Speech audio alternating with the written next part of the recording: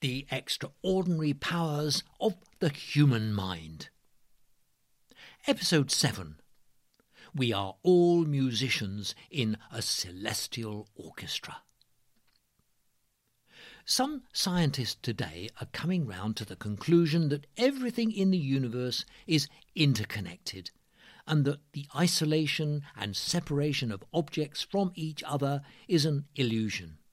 Everything, neutrons, protons, electrons, atoms, cells, molecules, plants, animals, people, is all part of a flowing web of interaction. This supports scientist James Lovelock's Gaia theory, which proposes that planet Earth is a living organism, the seemingly random processes of which work intelligently together to regulate and maintain life.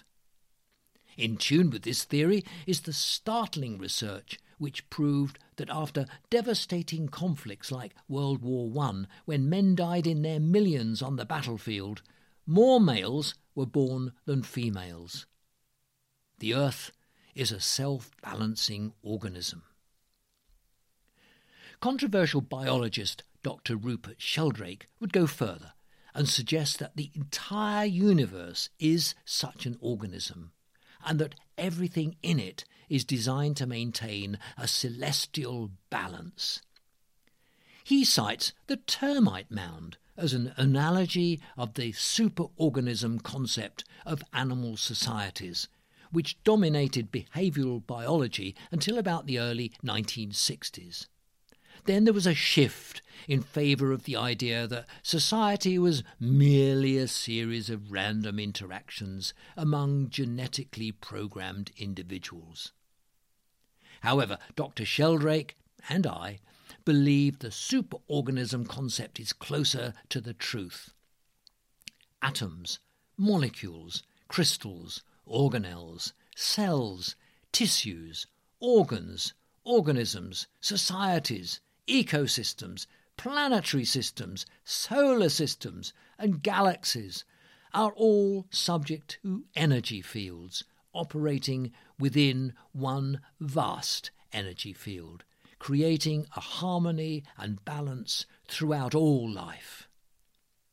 In fact, every molecule in the universe resonates at its own unique frequency, which acts as both a driving force and a means of communication. Individual cells speak to each other in oscillating frequencies. Pessimistic humans may believe they're just individual flotsam on the ocean of life, but in truth we're all playing a vital part in a great celestial concert. Every individual is crucial to the quality of the performance. An analogy can be found in Sheldrake's humble termite mound, where individuals each have their roles to play to ensure the well-being of the whole. They're born, nurtured, work, eat, rest and die. And during this process, which matches any animal society, they carry out their functions as if directed by the equivalent of an invisible termite foreman who ensures everything runs smoothly. Sheldrake's morphogenic field theory explains how termites build adjacent columns connected by arches with the two sides of which meet at exactly the right place in the middle. Termites are blind and the inside of the nest is dark, so they can't do it by vision. Edwin O. Wilson, founder of the concept of sociobiology, considers it unlikely that they do it by hearing or acoustic methods because of the constant background of sound caused by the movement of the termites within the mound. Wilson, who represents the genetically programmed individual school of thought, hypothesizes that they do it by smell, and even he agrees that that seems far-fetched. Sheldrake proposes that the column construction is going on within a social morphic field which embraces the whole nest and which contains a template of the future arch. And this proposition is supported by a unique experiment carried out in the 1920s by South African biologist Eugene Marais. In his book, The Soul of the White Ant, he describes experiments in which he hammered a large steel plate through the centre of a termite mound. The termites repaired the mound on both sides of the steel plate, building columns and arches. Their movements were coordinated, and even though they approached the wall from different sides, the arches met either side of the steel plate at exactly the right position, as if nothing had blocked their way. This, says Sheldrake, seems to demonstrate that there was some kind of coordinating influence which was unaffected by outside intervention. Obviously, smell was not the answer, as Wilson suggests, since even termites can't smell subtle odours through a steel plate.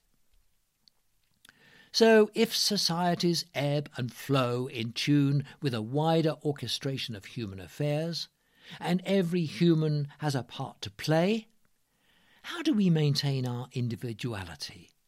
How do we achieve happiness, contentment, serenity, and a sense of fulfilment?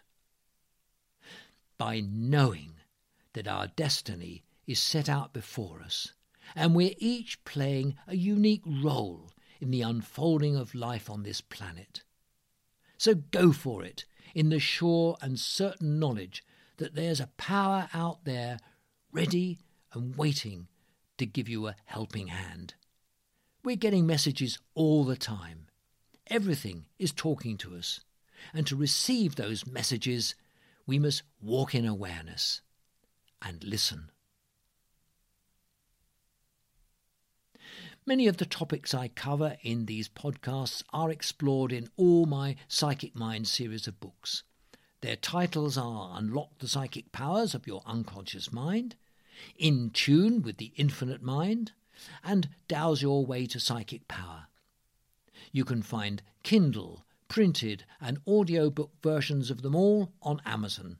Just put Anthony Talmage in the books search field.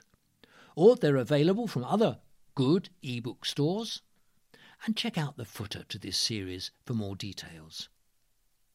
Well, that's the end of this series, but I have plans for more, so stay tuned. And if you've enjoyed what you've heard, then please write a review and spread the word via your favourite social media platform. And thanks for your company. Bye.